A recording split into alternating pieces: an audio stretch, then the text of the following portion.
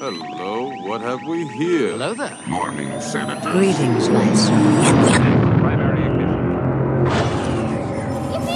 This is so wizard. We are the ones who guard the power. We are the middle, the beginning. Imperial troops have entered the base. Imperial troops have entered. I got a bad feeling about this.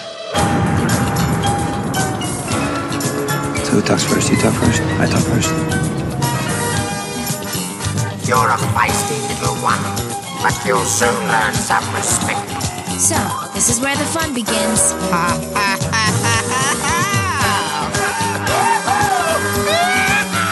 What are you talking about? This is madness. What are Lisa saying? Understand this? Hey, what's happening, boys and girls of the internet world? My name is Christopher Marinan, and you are listening to the Star Wars Friends podcast on the No One Is Listening podcast network. And joining me on this beautiful evening are my Star Wars friends. I'm Josh, and I don't like sand. This is Kyle, and I'm your only hope. Ooh. This is Vic. Never tell me the odds. Beautiful, beautiful, gentlemen. So we're here. 'Tis the season. Happy holidays. It's same to you.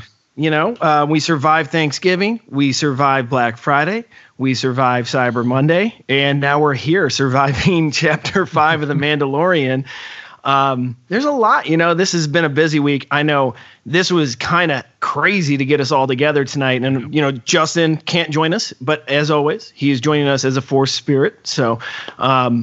But man, this is definitely, thank you guys for getting together. I know that we really wanted to talk, for the last couple of days. Scheduling was a little nuts. I know my life, I revolve, I'm right in the e-commerce apparel business. So anyone that bought a t-shirt on Cyber Monday, good chance that I'm probably printing that at my company for you guys. So it's been a little crazy. So excuse my brain today if I say a little thing, if I say anything out of flavor here, but for the most part, if you guys, once again, I just want to welcome, because this is only episode 6. This is our 6th episode, even though I felt like I've been talking with you guys forever, and it's awesome that we've gotten such a great response from listeners across, all media, whether it be iTunes, SoundCloud, Spotify, of course, on the social media. Anyone listening, if you have a thought you want to chime in, you want to hit us up with a question or want to correct me because I am wrong from time to time, you can hit us up on all social media sites at SW Friends Show.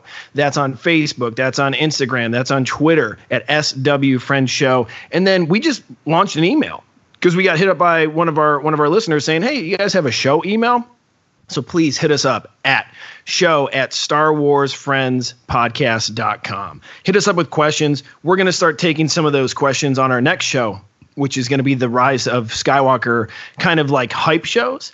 But today we're going to focus on The Mandalorian like we have been doing, just because it just happened just like a couple days ago. So we got to talk about it. But first, I want to know, did you guys put up your Christmas tree? Do you guys celebrate Christmas, or is there a certain other holiday that you guys celebrate? We do Christmas in my house, but I have not gotten the tree up yet. Ooh. Much like you, this has been a crazy week for me, and things should slow down after this week. So hopefully next week I can get my tree and my Star Wars ornaments and stockings and everything up. Oh, yeah. Yeah, my wife put up our tree, but I think I told Chris already, our tree is very very pretty as far as theme to it and classical Christmas fashion, so I have no fun in it. I do have a Star Wars stocking, though. My wife does allow me to have that. What stocking is that? It's a generic one. I like Vader on the top of it, so it's my favorite character. So. Good. It's crazy. We have our stockings hung up in my tree. I sent you guys, and I actually posted it on your tree's Twitter. Awesome. It's a total Star Wars Mickey tree. But we hung our stockings on our mantle, and people have come over and they see the BB-8 stocking. They automatically assume that it's my BB-8 stocking, but I am here to tell you guys it's actually my girlfriend's BB-8 stocking. I still have a traditional red Santa, little booty with my name on it. So it's a mutual thing. but it was weird. I counted up how many Kylo Ren ornaments I have. It's actually at 6. It's at 6 Kylo Ren ornaments, and I'm sure I'm gonna get one here in my stocking bag in the next few weeks on Christmas morning. But other than that, did you guys partake in any Cyber Monday deals? That was just right around the corner. Did you guys find anything? Did you guys buy anything? I did a little bit of Christmas shopping, but nothing really notable here. Nothing anybody listening wants to hear about.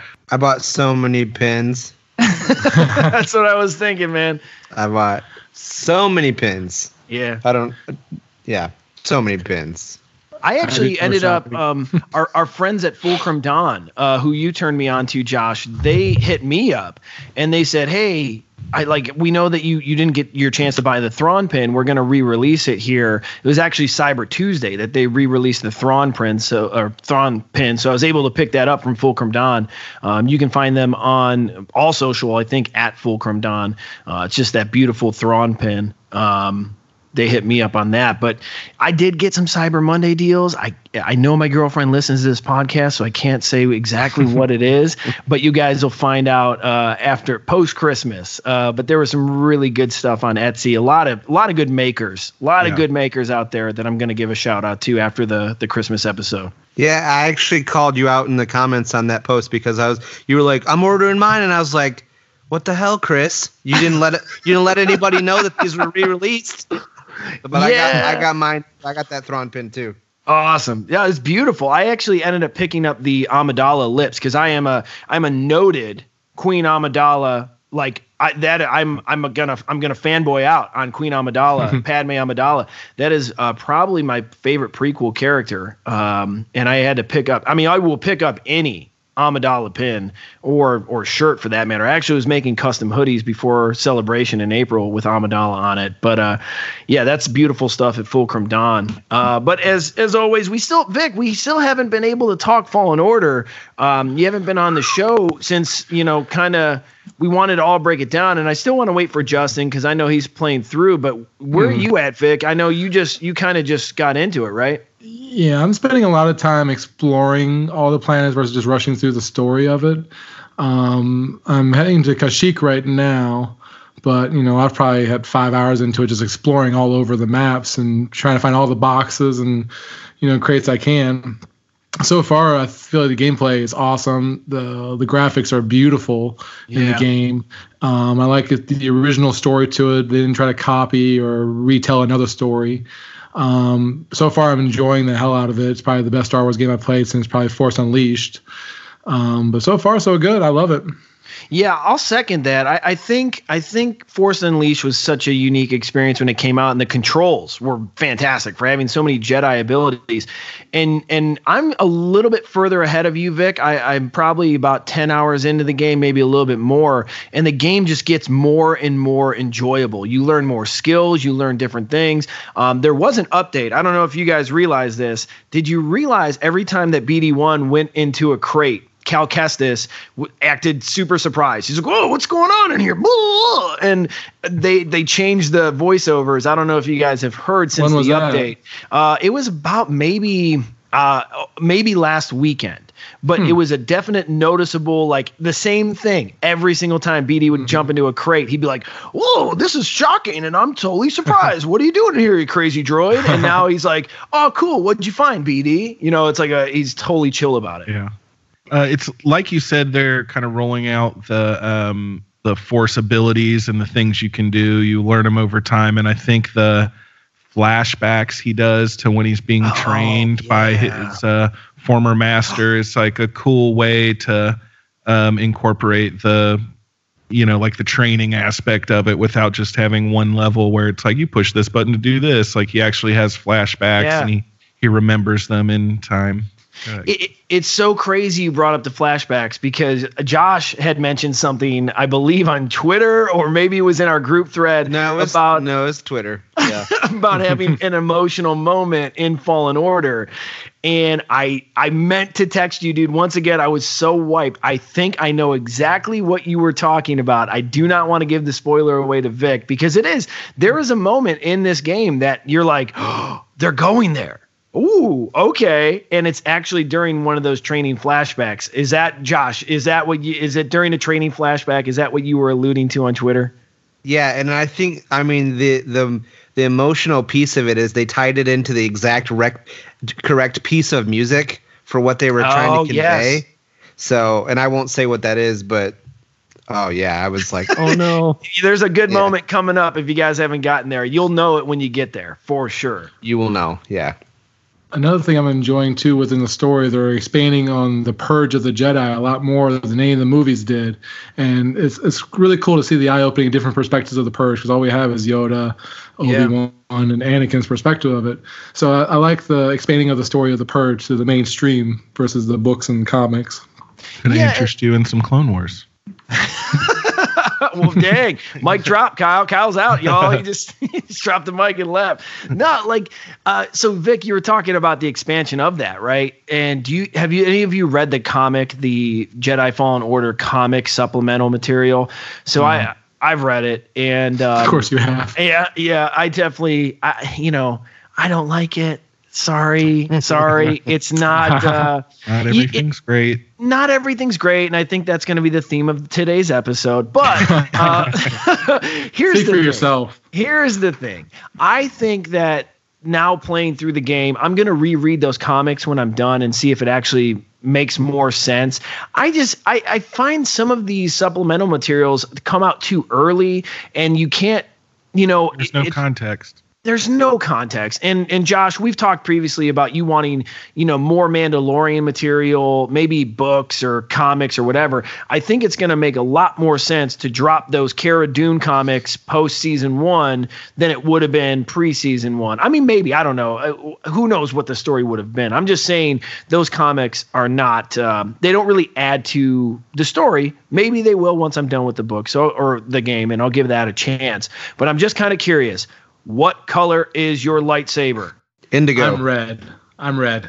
Wait, you got red? Yeah. You got red in the game? Am I crazy? Oh, no, in the game? I thought you were talking about which one we will pick. Oh, no. Oh, in the game right now I'm blue. Blue. Yeah, I'm green. I only have the blue and green options. Oh. What are you, Josh? I know. I'm indigo. Indigo is cool because it's purple, but still a little bit of a blue tinge. It's not like straight purple. So how did you get the purple blade? Because I have the orange blade. That's what I've been rocking with. That was the my pre-order, right? Yeah, the pre-order content. I did have it on green though. It took me like 8 hours to switch over to orange. Green is my favorite lightsaber color just because of Return of the Jedi. But Josh, how did you get the indigo? It's a story thing. Like the further you get in the game, it.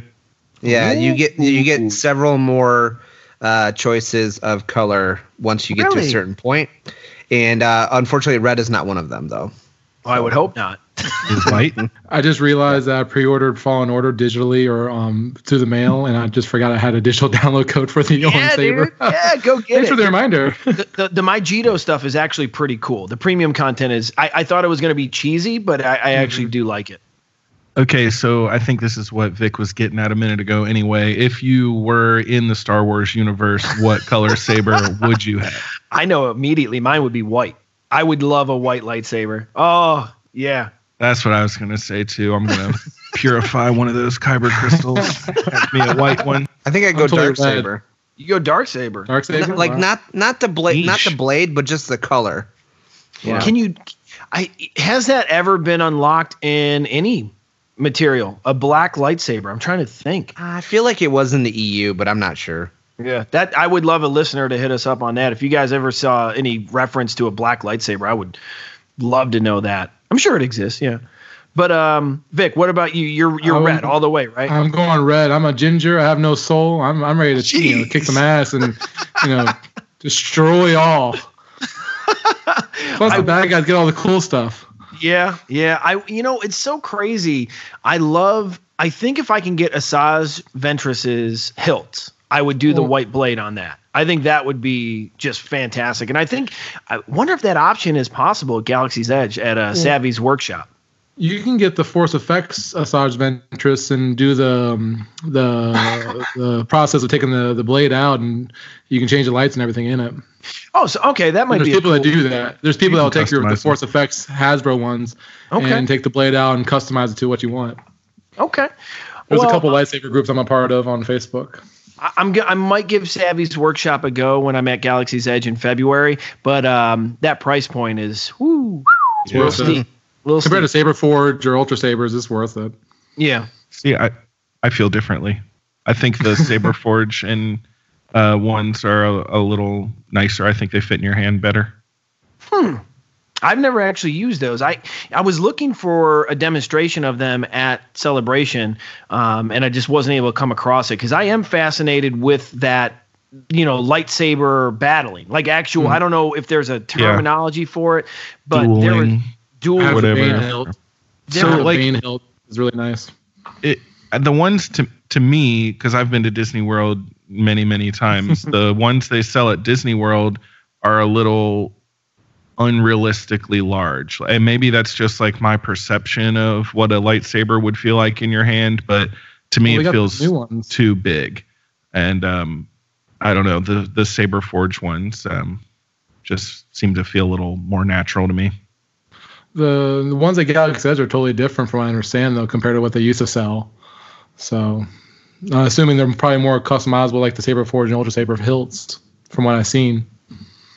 I saw the Ahsoka ones from Galaxy's Edge, and they're real clunky. They're like rounder than they should be. Yeah. I think you're right about them being too big. Yeah, and even my Kylo Ren, the Black Series saber. Here's the thing: I've never held the actual movie prop, so I don't know how big this thing is in real life. And I will say it feels good. The Black Series Kylo Ren saber feels really good in my hands. I'll try to take a look to the best of my ability. I know I kind of have to do like a fast pass booking if I want to actually build a lightsaber at Galaxy's Edge, but I just don't know if I want to dive in at $200. Like I'd rather spend the $100 on a droid, build the droid, and then spend the other $100 on, I don't know, Mickey pretzels or something. That sounds like more like that's kind of what I want to get into. But anyways, we can talk Fallen Order for a long time. I want to move on to another quick point about something else in the Star Wars universe, which is the novels. And we are giving away a copy of Resistance Reborn to a listener at the end of today's show. Am I the only one on here today that has read Resistance Reborn? Because I know Justin has gotten through it. I have not. Okay. Didn't know anything about it. So it's actually I'm not going to drop a spoiler, but if you are like, oh, I don't want to hear a spoiler, if you're really sensitive to that, this is just a really quick spoiler. Wedge Antilles comes back. Ta-da! He's back, and I actually really like the way he was written in this book, and I'm really actually there's two parts in Resistance Reborn, and do you guys care if I spoil two quick parts for you? I don't care for it. Okay, so listeners, if you don't want spoilers, just tune off, skip forward 35 seconds to a minute. Here we go. Wedge Antilles is back. He got me really excited to see where this goes as far as rebuilding the Black Squadrons, the Rogue Squadrons, all of these different fighter units. I think Wedge and Poe Dameron are just going to team up and try to rebuild those pilots with Snap Wexley and Nora Wexley. It really laid the groundwork for something fascinating in The Rise of Skywalker. I cannot wait to see his character actually get some tangible leadership time on film, hopefully, fingers crossed. But the second thing that I found remarkable about this book is that they brought back a character that was a throwaway character in Return of the Jedi. Not necessarily. I got his action figure right behind me. Aura Marco. Are you guys familiar with the character Aura Marco? Not by name. Prune Face. You guys know Prune Face? Mm-hmm. It's okay if you don't. Once again, I prefaced it with a throwaway character. He basically, if you remember on Home One, Return of the Jedi, they're doing their debrief. There's a character in the background of the briefing room who has a prune face. That's why he was labeled as Prune Face on all the Return of the Jedi packaging. But he has an eye patch and he wears this like green cloak. And once again, pure background character. They made an action figure out of him. I love the action figure. But he is now a part of the Resistance Reborn novelization. Listen, guys, I I know we're going to do a Rise of Skywalker show, several of them, hopefully before the movie comes out. As far as like bringing back some of these characters, Nia Num is definitely going to be back. I know that. We know now Wedge is coming back. We know that Dennis Lawson, the actor, was confirmed for the movie, and Ora Marco hopefully will make an appearance, among many others. I mentioned briefly on a previous show that I got some intel on another character that I was really disappointed in learning is going to be in it because I wanted it to be a total spoiler. But are there any characters that you guys want to see from former films, or maybe he's going to pop up in Rise of Skywalker? Thrawn. Oh my God. Stop it. Pierce Brosnan as Thrawn. Oh, you never know.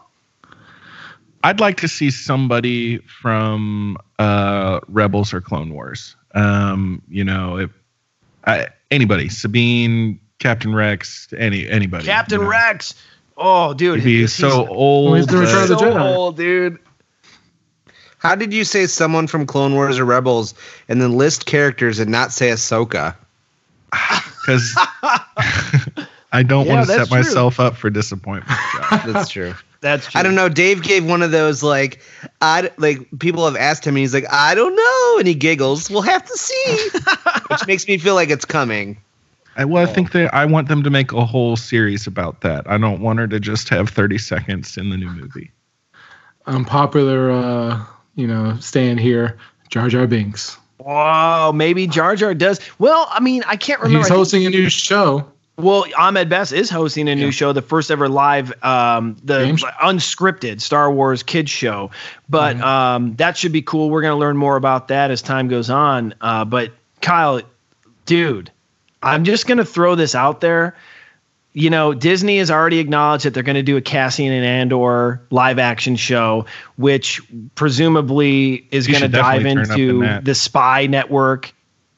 Yeah, Fulcrum. That's what I'm saying, dude. I think Fulcrum is definitely going to be the central part of the Cassian Andor series. So who knows? I mean, that would be where I would save Ahsoka for, because, I've heard some ridiculous stuff on Twitter this week that, it's Ahsoka showing up at the end of episode 5. And dude, listen, bro, no, stop right there. Ahsoka has nothing to do with The Mandalorian. There's no way they're going to shoot that hard, that fast. I really think you save it for the Cassian Andor series to help build that one up and give them a little bit more time to develop the on-screen look of Ahsoka. And I've thought about that a little bit too, and I was thinking that we might just get voiceover work from Ashley in the Cassian show, because we know from Rebels that it's still very secretive, and they don't not everybody knows each other, and there's a lot of compartmentalization, I guess, of the Resistance. So I wonder if she's going to be maybe sending transmissions like we saw in Rebels, where there's just that Fulcrum symbol up on the hologram, and then maybe we get Ashley doing some voiceover stuff, which would make sense to me. But I don't know. Chris, I have to say, for a theory from you, I feel like Ahsoka as Fulcrum in Cassian Andor series is not a crackpot theory. It's not, man. Yeah. It's not. I'm impressed. Kind of in the text. Yeah, look at that. I will say the one thing that came to mind while you were talking, Kyle, about the voiceover work.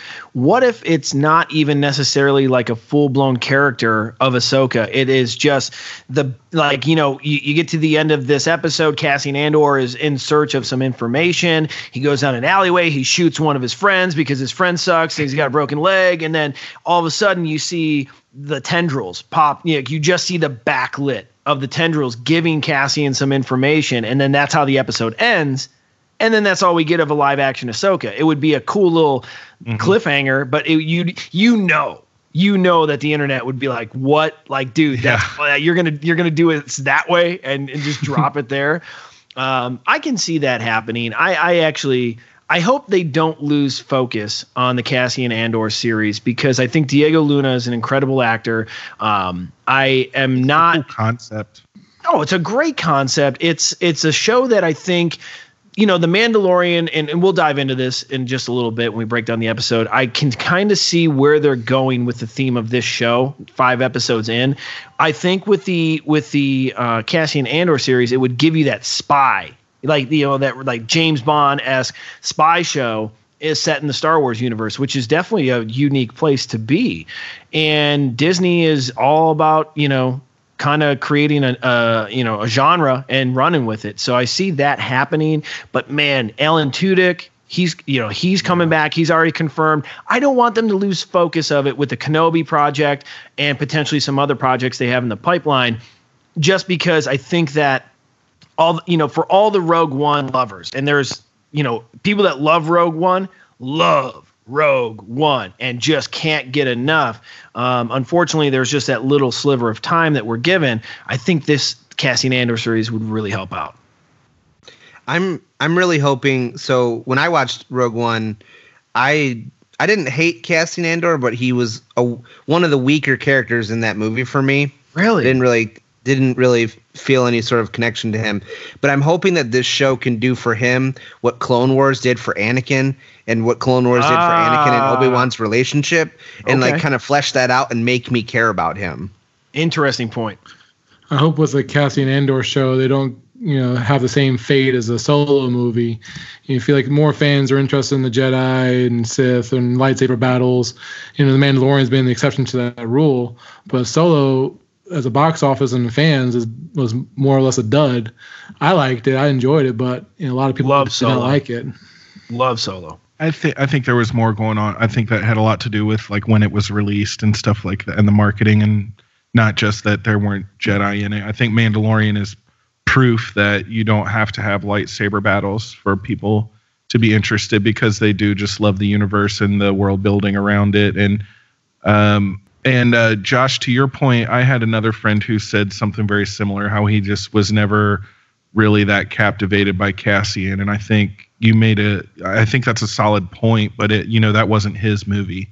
He was like definitely a side character. So I think you're right. I think this is going to flesh him out and make him a lot more interesting and fill in those gaps and stuff like that.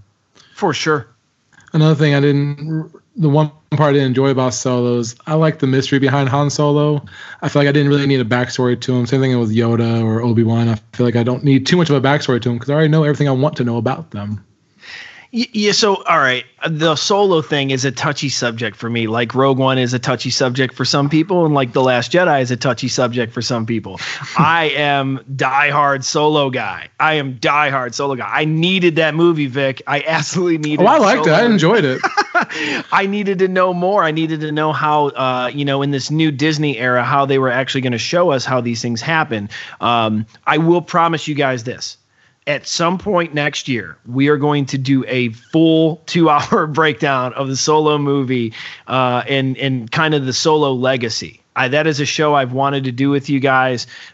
This is one of my dream shows, and I really want to make that happen next year. So I think we're on the right page here, and I'm very excited to look forward to our schedule next year. Actually, I've never seen Solo. No, you should check it out.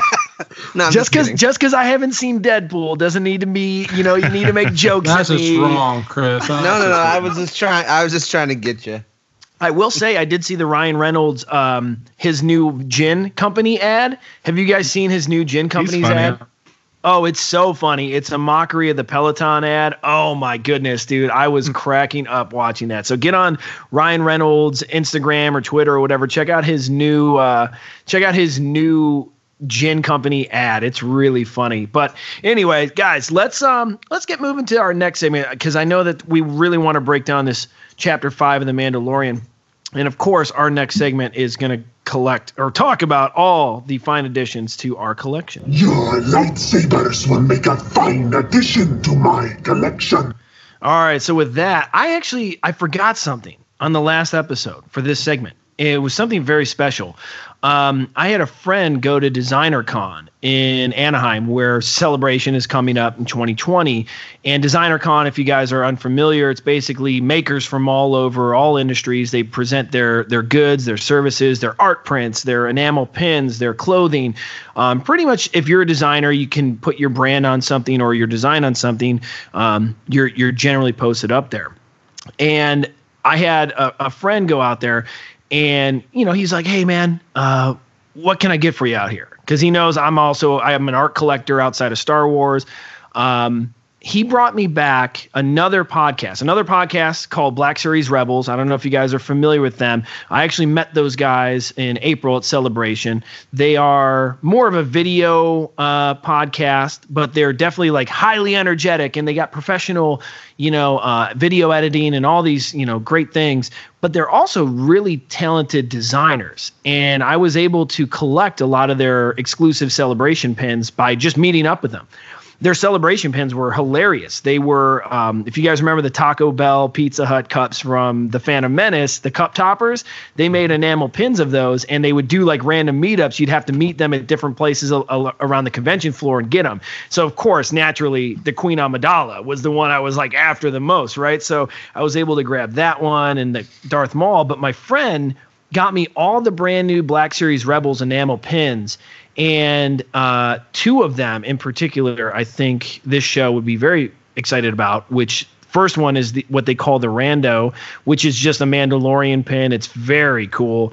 But they sold out immediately. I saw a lot of their fans online like, hey, when can we get this in? And they're just like, I don't know, probably not going to happen.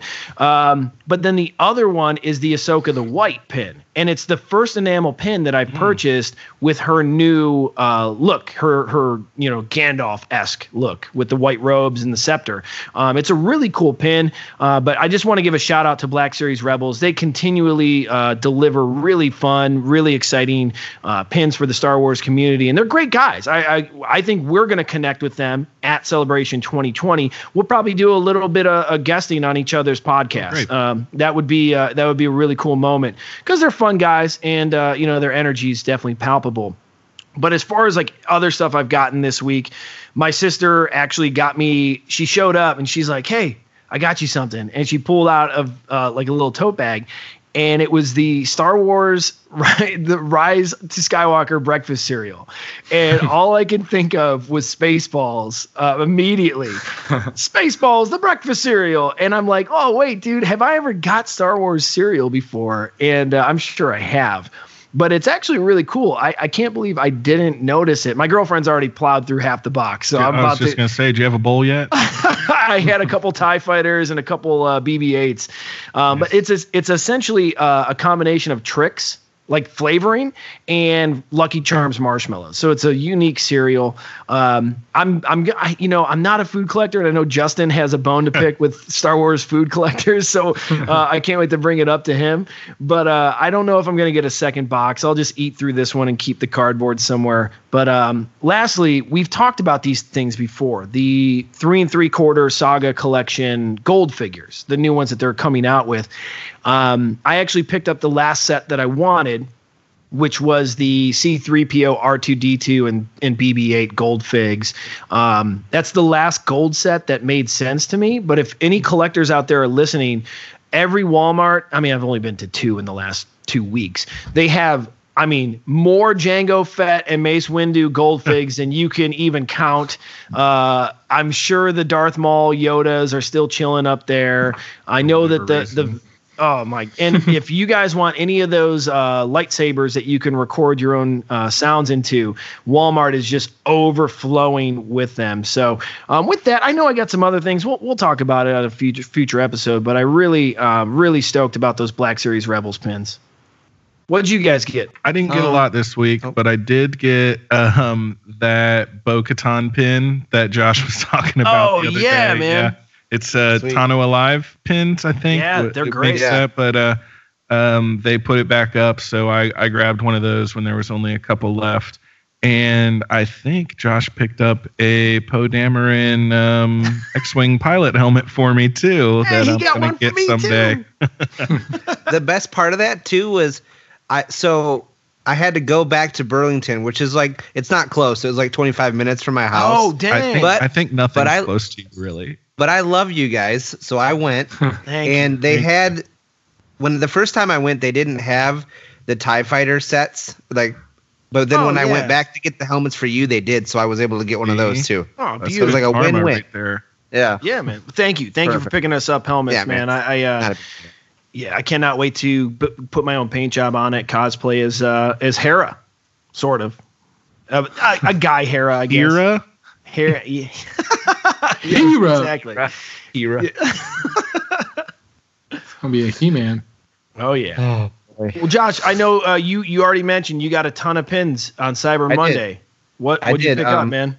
Well, so what's already come in? I got pins from Rebel Art Underground. They're these helmet pins. I have a Scout Trooper, Boba Fett, Darth Vader, and a Stormtrooper helmet, and they're like black and dark rainbow, and each one of them has like a scene in the helmet. Like you can see. They're really sweet. I'll post pictures of them on our Instagram. They're really cool. And she actually, because I bought so many pins, she put a bunch of like extra goodies in my thing too. Oh, nice. So sweet. And then I also got a pin from the Lady Fett, which is this cosplayer that I met at. Oh, I've been knowing about the Celebration. Lady Fett. Yeah. I figured you would. Yeah. So she had pins that it was her in her cosplay, but it looked like the Kenner Boba Fett. So I got that, really? Which is, it's really cool pin. Oh, post that up, dude. I want to take a look at that. No, I'll post that too. And then last but not least, I had an ugly sweater party this weekend, and I got that blue Empire Strikes Back hat out of the lunchbox that you were talking about. So I went to Hot Topic and got that blue Empire Strikes Back Star Wars sweater with the AT-ATs on it. AT-ATs, not AT-ATs. You mean the AT-ATs? So and it's you mean really Imperial sweet. I'm really Walkers? glad I got it. So let me jump in here real quick, and this is a PSA. I'm sorry, I got to just say this because you brought up the sweater, man. PSA to any listeners out there: be careful where you buy your Star Wars merch from, because I have Star Wars holiday sweaters, like the actual knit ones, the cute ones that you see, right? I ended up purchasing an All I Wampa for Christmas is You knit sweater off of what appeared to be a legitimate website and was based, air quotes, in America. And it took me, they're on their website, knitted sweater. And there's a brand called Numbskull that makes these sweaters. They're beautiful. They're from the United Kingdom. I own several of them. And I wanted to get this Wampa sweater for this holiday. So I bought it on this website, 10 to 12 business days shipping. I go, that's pretty normal for the UK. Turns out the sweater came from Vietnam. It took about 25 business days to get here. The seller from gearbins.com could not respond in any decent time frame to any of my emails trying to get tracking information. It arrived as it is the most bootleg, booty-ass sweater I have ever seen in my life. And I am so disgusted on so many levels. I as someone who works in the apparel industry, someone that takes pride in what I do and the business that we do representing licensed brands, I was disgusted opening this package. And now I filed a PayPal claim trying to get my money back. But if you are a Star Wars collector, you want to buy merch or you're buying holiday presents, please do not buy from gearbins.com. Just do your research and make sure you're getting authentic quality Star Wars goods, because there's nothing more disappointing than giving someone a gift and it just be absolutely bootleg. So I'm going to get off my soapbox. That's my PSA. Sorry, guys. Two things. One, that's actually the exact reason why I went to Hot Topic to get it instead of ordering it online, because I know that they have like a contract with Her Universe, so it's legit stuff, and I could actually like have it in my hand and see it. Right. To save myself that trouble. But also, can we name this episode Bootleg Booty Ass Sweater? Bootleg Booty Ass Sweaters. Yeah, I've already written it down. Definitely. Okay, cool. Episode 6, Bootleg Booty Ass Sweater. Is that what I said? Yeah, that is 100% what you said. Show yet. Oh, there you go. All right, I'm into it. I'm going to take the recording of this and isolate you saying that for later use, too. Please do. Please do. Oh, my goodness. All right. Well, Vic, did you get any bootleg booty ass sweaters? I didn't get any bootleg booty shit, but I got two nice things this week. I ordered the Kylo Ren Black Series Saber.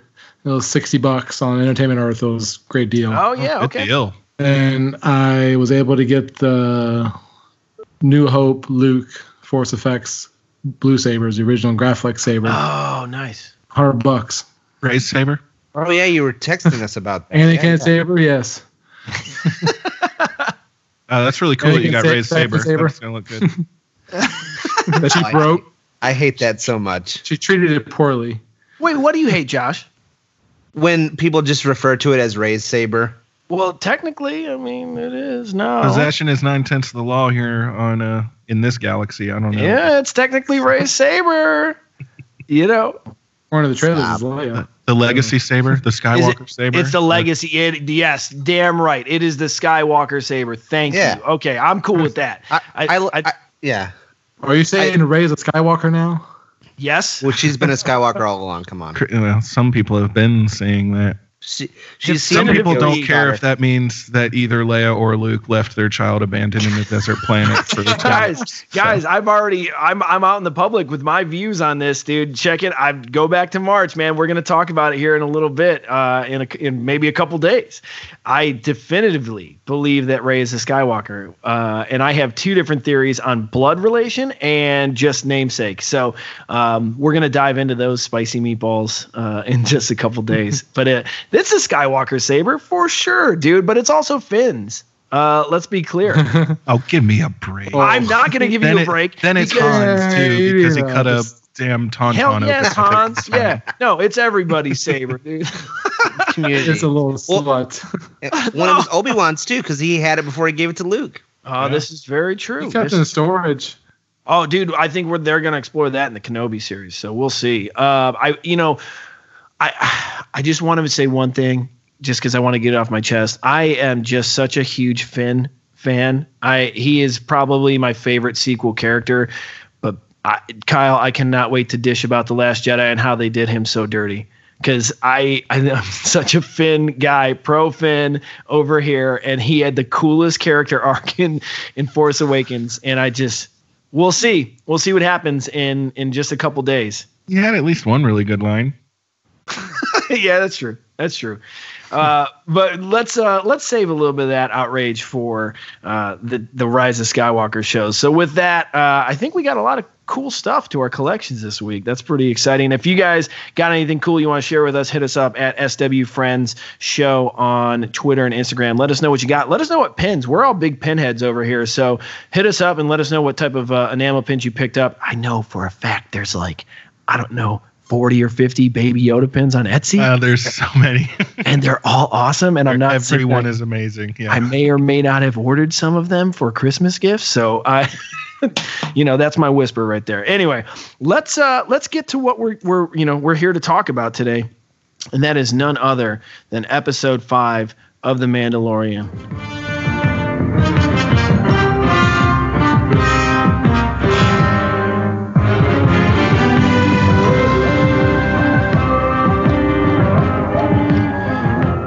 Yeah, so episode 5, guys, I have a brain fart here, and I don't know if it's just because of my long week. What was this chapter called? It was the Gunslinger, right? Correct. The Gunslinger. Okay. The Underwhelming? Yep. Oh, no, the Gunslinger. Someone's salty. Guys, this is my most strongly opinionated show up to this point, and I didn't mean it to be. I feel so guilty for having the thoughts that I have about this episode for so many different angles. And I'm just going to be clear. Some of my best friends are at Rebel Force Radio. That's no surprise. And I was talking to Jason, one of the hosts, and I just told him, I just texted him. I said, hey, man, I really wasn't into this episode at all. He goes, all right, get on the show tonight. And I go, all right, I'm on the show tonight. And, they brought me in. And, of course, Jason and Jimmy, the hosts of Rebel Force Radio, they're close friends, dear friends of mine. And, I'm listening in to their show, and I'm on the line ready to get on, and they're just loving it. And they're loving the show. And I'm sitting here like almost sweating. I'm like, oh, my God, they're going to not like what I'm about to drop. And basically – I sparred a little bit with Jimmy about how basically my emotional state about this show, this particular chapter. I wasn't a fan of this show, and it's not that I'm in a negative way. It's not that I am being negative about the show. It just didn't work for me on so many different facets, and I want to break this episode down with you guys on why it didn't work for me. But on the flip side, I absolutely 100% understand why someone would absolutely love this show, this particular chapter. It is it's a nostalgia fest, not in a bad way. It's fan service, not in a bad way. I think that if you look at The Mandalorian up to this point, every episode is almost like a one-shot comic.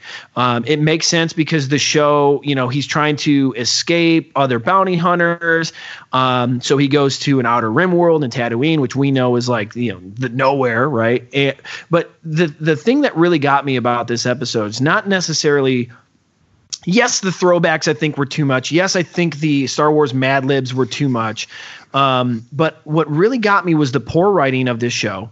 And I didn't like the acting from the supporting actors on this show. It just straight up just did not work for me. And when I was going back and forth with Jimmy, he was getting pretty heated, and rightfully so. He's entitled to his opinion, just like I'm entitled to my opinion. And all Star Wars fans are entitled to their opinion. But he goes, I think your expectations are skewed. And right then and there, it hit me. I think my expectations for The Mandalorian are probably way off from what we received on Chapter 5. I think going into The Mandalorian, if I want to look at the first 5 episodes, I think still now my expectations are totally off on this show. Did I expect The Mandalorian to be a single father? No. Did I expect him to be guarding a baby Yoda? No.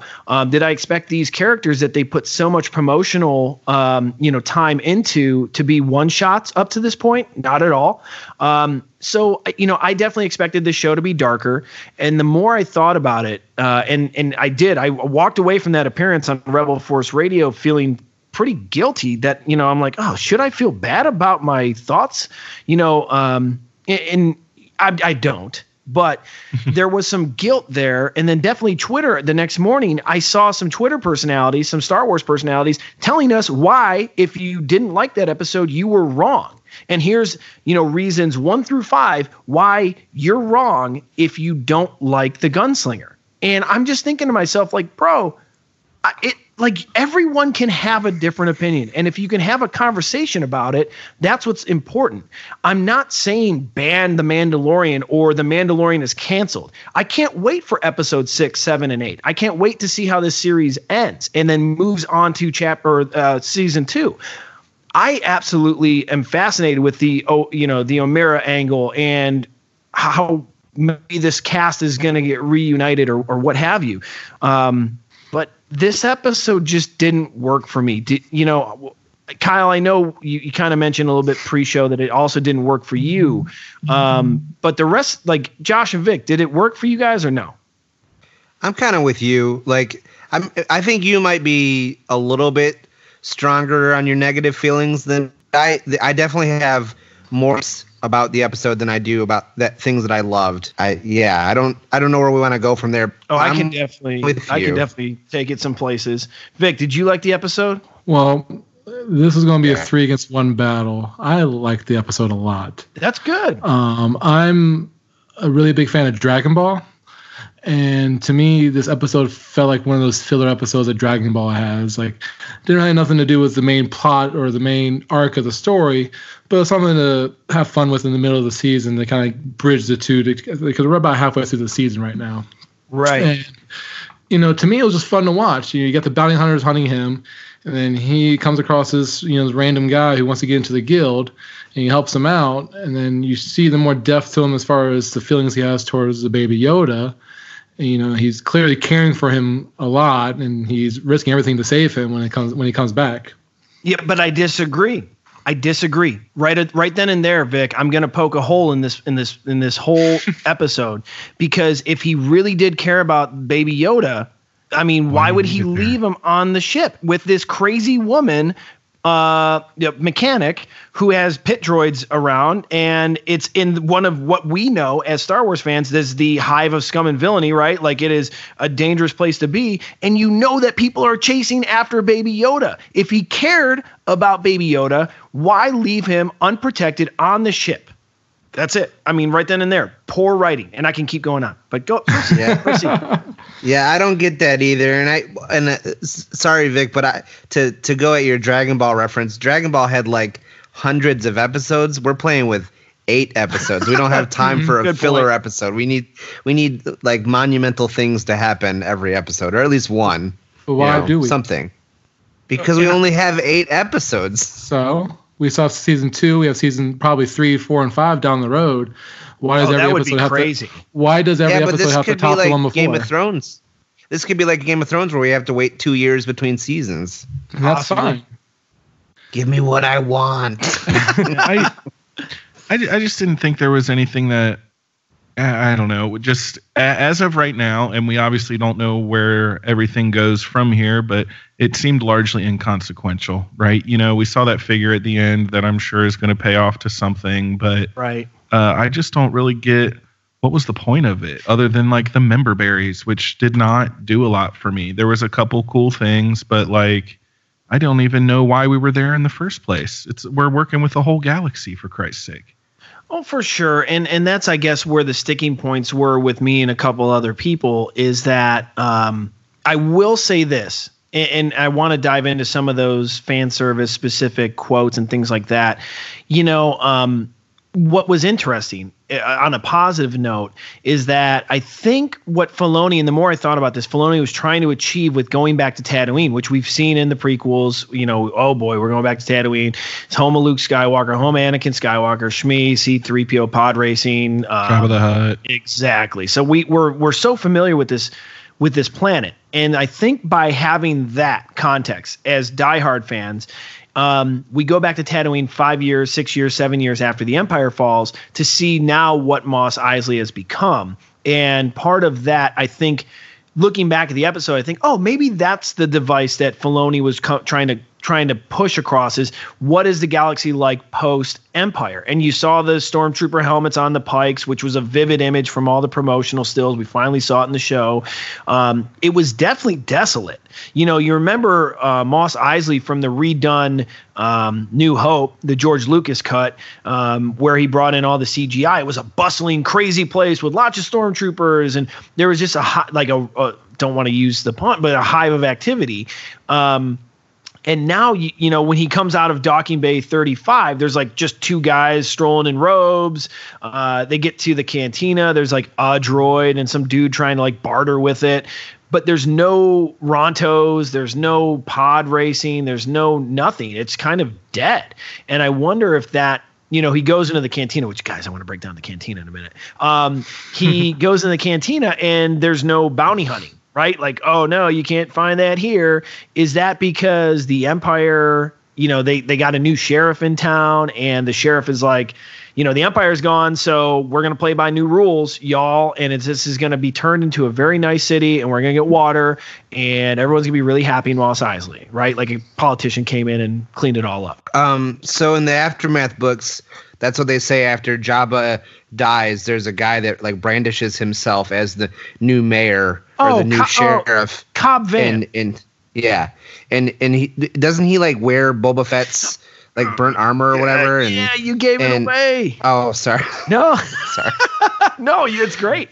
I don't like that narrative because if you remember, the Empire is only there because they're looking for the droids. It's like it's second only to like Nal Hutta or like Nar Shaddaa. Like there's, you know, and I think I didn't like it in the book when they said, oh, in the Aftermath book when they said, oh, this guy came and he got rid of the Hutts. I feel like Jabba would die and then there'd be a power vacuum and some other gangster or criminal syndicate would Crimson come in Dawn, and start somebody else.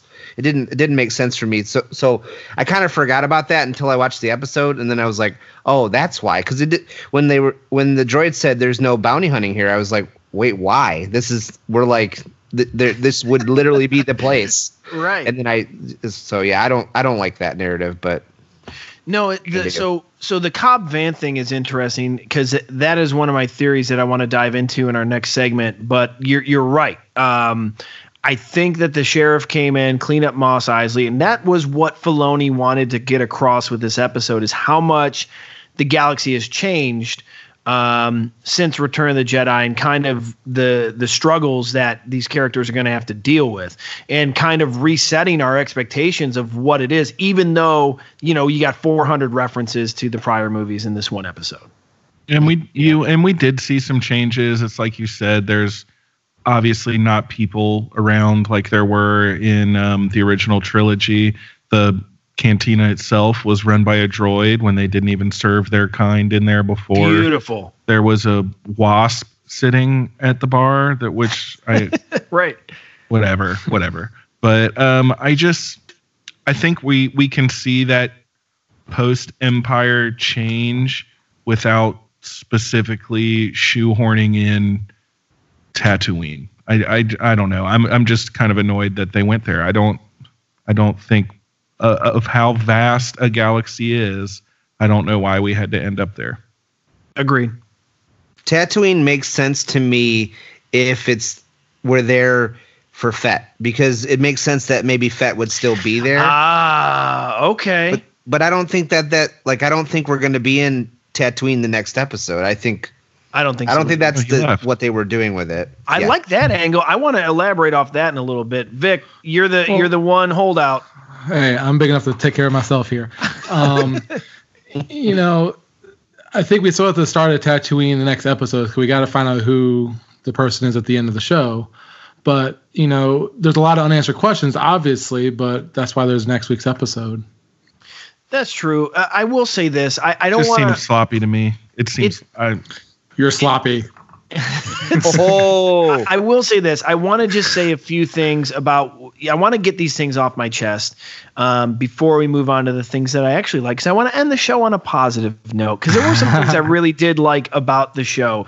But I will say this. I've already mentioned it. I thought the acting from Amy Sedaris, who I'm not a fan of. I just want to be clear that I am not a fan of Amy Sedaris. I respect her work as a comedian. I thought that my buddy Jason at Rebel Force, she felt very Star Wars. I completely disagree. I do not think her character felt very Star Warsy at all. I thought that she looked like an SNL version of Ripley from Alien. I thought that her whole costume was like totally off. I thought she did not understand the delivery that Star Wars deserved. But it reminded me of the pod racing announcers portrayed by Greg Proops, the comedian, and the other guy, right? But Jon Favreau has this like obsession with bringing in his buddies or his people he's worked with, which is fine. He has the right. He has the right. I want to be clear, to bring in whoever he wants to be on this show. I just think that Amy Sedaris is such a unique and striking actor that it was almost overshadowing of all those scenes. And maybe that was the intention, but it didn't play very well for me. And I don't want to see Amy Sedaris or Horatio Sands or Brian Posehn in any Mandalorian episodes in the future. And I'm very nervous about one of my favorite comedians ever, Bill Burr, appearing in future episodes. I don't get it. I thought, I don't want to know who these actors are when they pop onto the show. I mean, I don't know. If Bruce Willis shows up on an episode of Mandalorian, I might be like, bro, come on. Like, hell this yeah, is just man. too much. Will Smith, Men in Black style, Tommy Lee Jones. No, man. I don't want you to know who these people are. I'm going to counterpoint you there, because I actually thought Amy Sedaris was one of my favorite parts of the episode. I am a fan of hers. I think Unbreakable Kimmy Schmidt, Strangers with Candy, BoJack Horseman, she's main characters on all those shows. They're all great. I think she's great on them. I think she disappeared into that role. Like, if I didn't recognize her voice, I don't know that I would have recognized her face automatically. I'll agree with that. I'll definitely agree with that. And I think she pulled it off. She was this she's like a little silly, which she's living on this desolate planet with, like, her main interaction is with droids that don't really speak English. And she's a mechanic, and she obviously has been around the block a little bit. She grabs the blaster. She's dumping a dead body in Beggar's Canyon and all these things. And but she's still compassionate. She wanted to take care of the baby, and she was like, hey, you can't do this. You've got to be better. She fixed his ship when she was pretty sure she wasn't really going to get paid for it, even though she ultimately did. I think that character worked, and I think she did a good job at it. I actually liked Brian Posehn too. I think he worked fine. I thought Horatio Sands was horrible, but I will. Kyle, I love Brian Posehn. I thought he was great too. I just didn't need to. I was like, damn, it's Brian Posehn. It already? was obviously like, him. Yeah, it was. Damn it. I didn't mind her performance, but anytime in this show or anything else where someone is just a human, I'm like, why wasn't she like a Twi'lek or something? Why?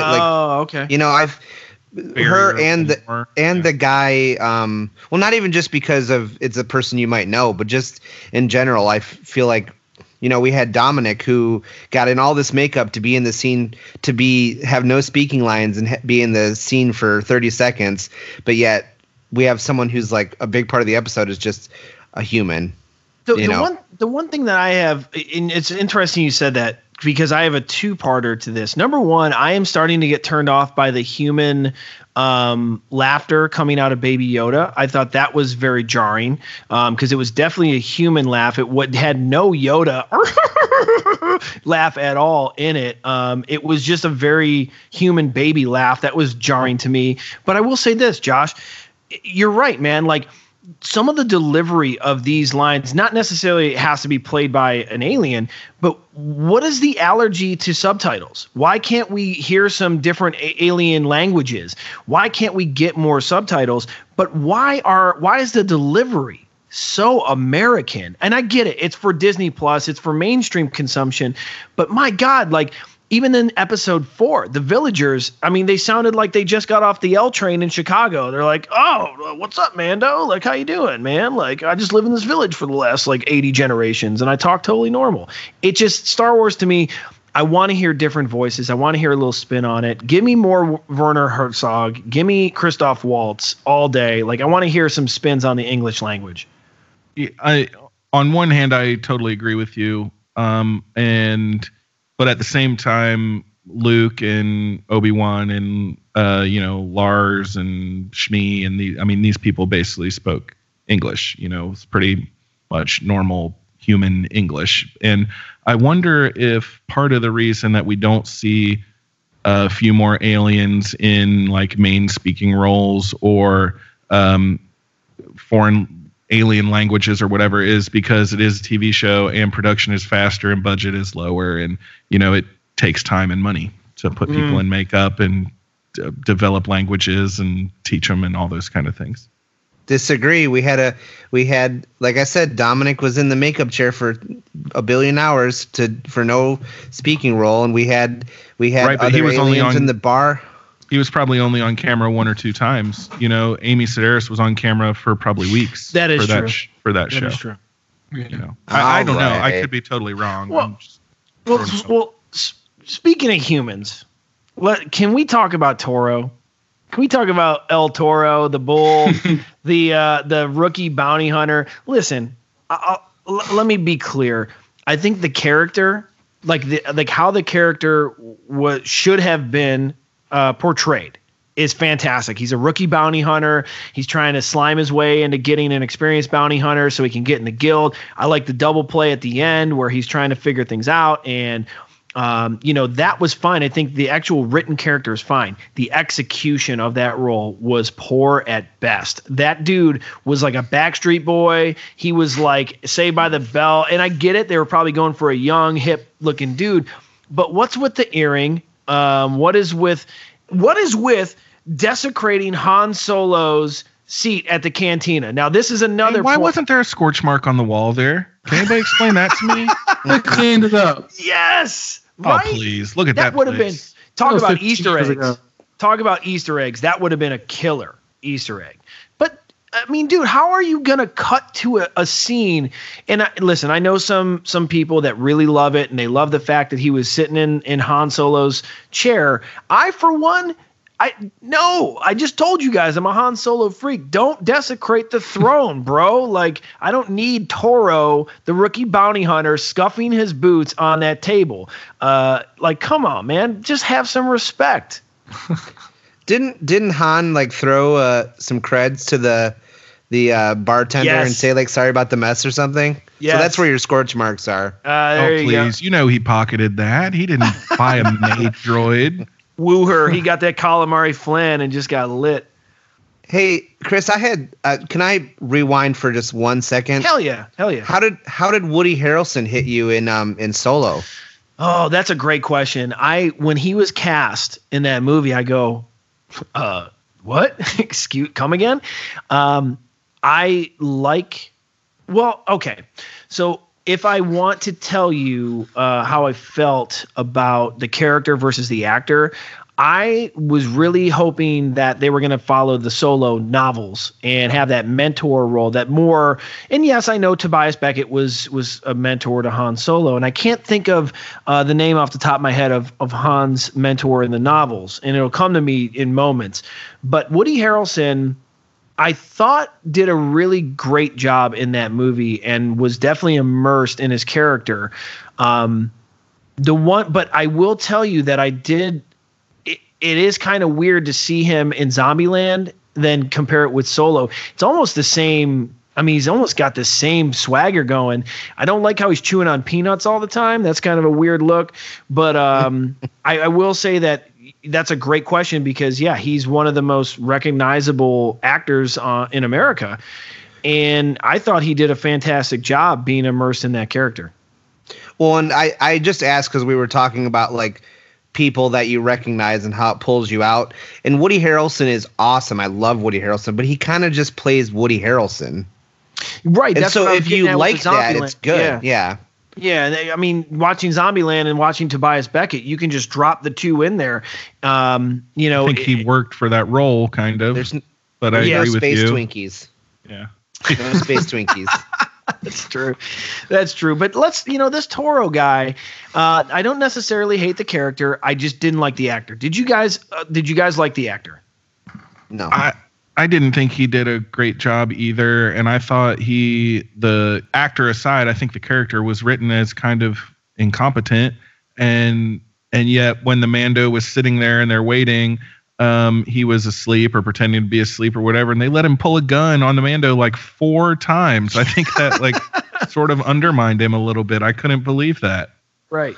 Well, doesn't that show how much of a badass the Mando is? It's like, he ain't gonna shoot me. He knows better. I like that scene. To me, him as an actor, being the younger guy, he did what he was supposed to do. He never done a bounty hunt before. He's brand new to bounty hunting. He's trying to prove himself somehow, but has no idea what the hell he's doing. I thought he did a good job playing the idiot and then doing the double turn at the end. I didn't mind him at all. You know who he reminded me of was what's his name? Edwin Sleazebagano from what is that? Attack of the Clones, where they're in the bar and he's asking for the death sticks. The death stick salesman or whatever. Revenge of the Sith. Yeah. Hey, you want to buy some death sticks? That's Toro all day, man. He just if he survived. But I will say there were a lot of things I did like about the episode. I don't want to really harp on it too much. I think the music was different in this episode from prior ones. It was definitely lacking in a lot of places, but the music that we did get was a really microcosm of what this composer's trying to do with that industrial and classical mix.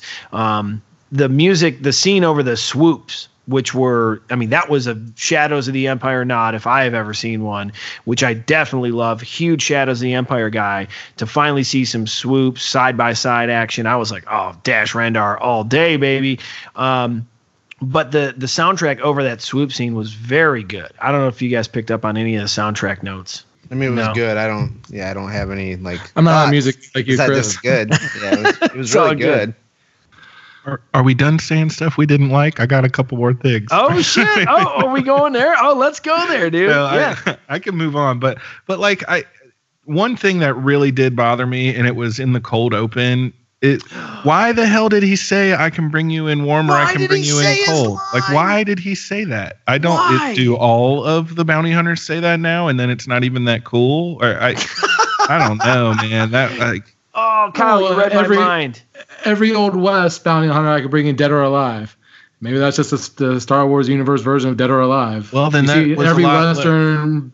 That makes it more lame to me, though. You know what I mean? I thought that was the thing that the Mando said. That's his catchphrase. That's his That's his Ezekiel from Pulp Fiction. We know it was his though, just because he said it and we didn't hear anybody else say it. We didn't see anybody else on a bounty hunt, talking to someone else. You could be right, but then that just means now that's something that all the bounty hunters say. That's lame to me. I don't know. Yeah, it's less cool now if that's what all the bounty hunters say. I agree. I thought that was the Mandalorian's line, and I thought that was a really nice touchstone that he would have. That cold open, I guess, you know what? I didn't really think about that too much. I think that set the tone for the whole episode for me. It was pretty lame. I appreciate that he pulled the move that he pulled to blast the dude out of space.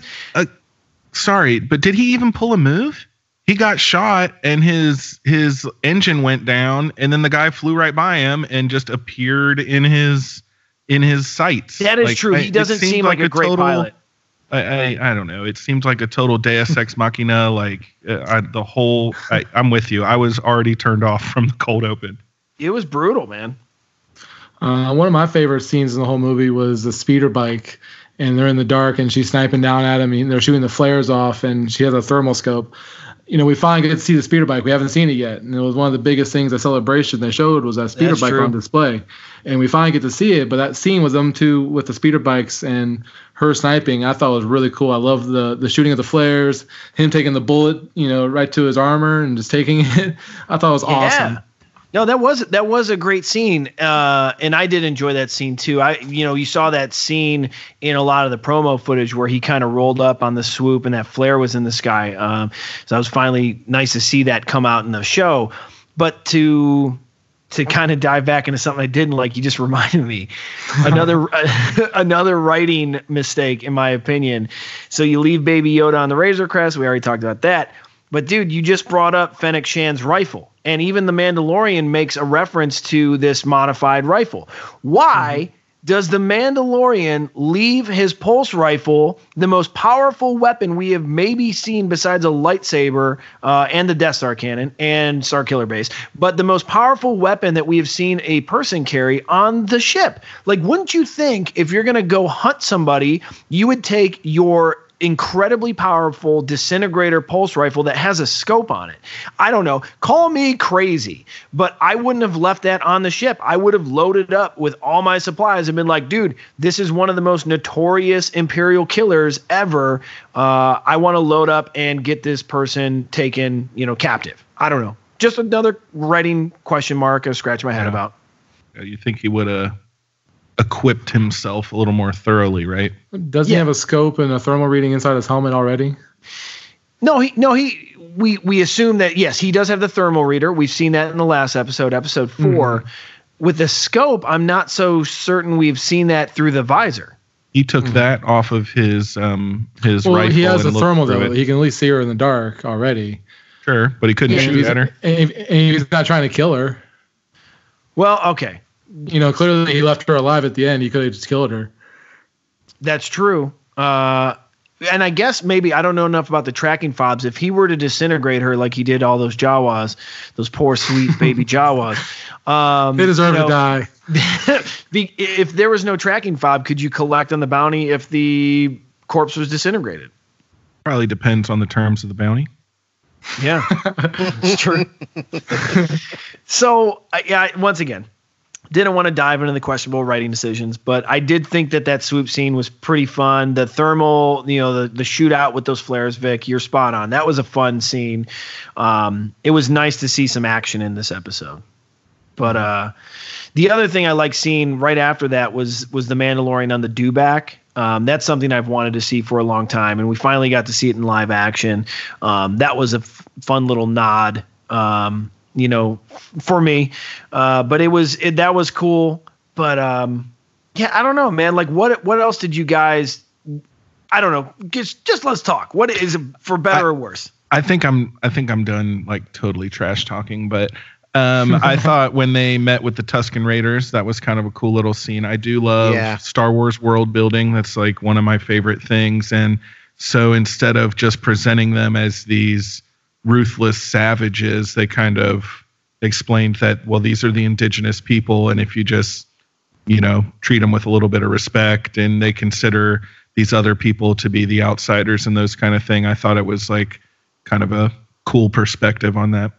One thing that I found fascinating about that scene in particular, and it didn't hit me until the second watching, was the Mandalorian. He in himself is very, I don't know if this is the right term in Star Wars. He's very worldly. He knows a lot about other cultures. He knows a lot about, what's right and what's wrong. But he also learned how to speak, because remember with the Jawas, he was about ready to blow everyone's face off because they wrecked his ship, and he communicated with the Tusken Raiders in a different form. So I think that's almost like a form of character. Yeah, they had some kind of sign language that they did. Yeah, it was cool. That was a great scene. I was waiting for that though. Did anyone kind of predict that they were going to do a camera pan right into Tusken Raiders? I totally thought that someone was going to pull out a scope or the binocs and or they're right on top of you. Yeah, and the same thing in New Hope.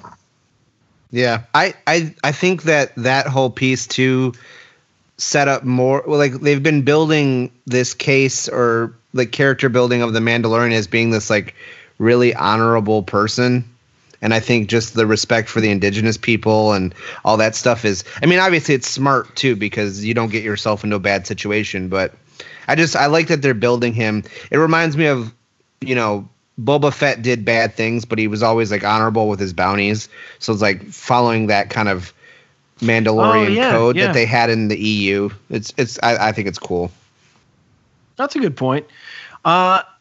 So listen, the one positive, another positive, let's say another positive here is that, this target, Fennec Shand, was captured, right? And you had that little fun play back and forth where she kind of outed the Mandalorian, ended up getting her shot, whatever, but it was a nice little back and forth that I thought the actor Ming-Na Wen, I think her name is. Yep. Yeah, she I don't think, we talked a little bit about this pre-show. I don't think she's dead. I think she's too good of an actor to bring back, or too good of an actor not to bring back. But she did name that planet that we have up till now not had a Navarro. name for. Did you notice that? Yeah. Yes. Navarro. Yes. Sorry, I didn't put that in my notes. Well, no. Okay, so I got a little confused about Navarro. I don't know. Okay, so it took me the second watching to figure out that Navarro was the planet where that's they where had the shootout was. Yeah, the Mando, where all the Mandos came out of the conclave and shot up the bounty hunters. See, I thought the first watching was the home world of where the Mandalorian comes from, and she had that information and was just kind of sticking the knife in and twisting it, right? Like, oh no, you're stupid if you thought that. Yeah. Oh, totally. Jesus. What are we on Twitter? So the thing is, I mean, I'm excited to know about Navarro. Now, I've never heard a reference to that planet before up to this point, so that's kind of cool. Definitely not Tatooine, so that's cool. But I want more from Fennec Shand. I want more from this character. Like, I want more from Cara Dune and Omera. I want to see where this goes. So I think that, and well, you know what? Let's save that theory for the next segment of our show. What else do you guys want to chat about on this episode? The droids back at the hangar. Me being a gamer for so long, I used to like Mega Man a lot. And those droids remind me of the little droids you shot in the game, and they pop up and shoot you back. They looked identical to what was in the video game, like Mega Man 2. That's one thing I kept thinking of. They're from Watto's little shop, right? The pit truck. Yeah. Mm-hmm. Oh yeah, you boop them on the nose, and they kind of go down. What's hit the nose? Hit the nose! Yippee! I should have said this earlier, but I think the thing that really set me up for failure with this episode was several people from Lucasfilm or people in the know who had seen the episode early were talking about how amazing this episode was, and it was like going to be huge. And then so I had like really big like expectations for there to be something like the Mandalorians coming in on their jetpacks, like something that level happening in this episode. And it turns out that I think what they were referencing was Tatooine. Like, look at all the references. Womp rats. He's no good to me dead.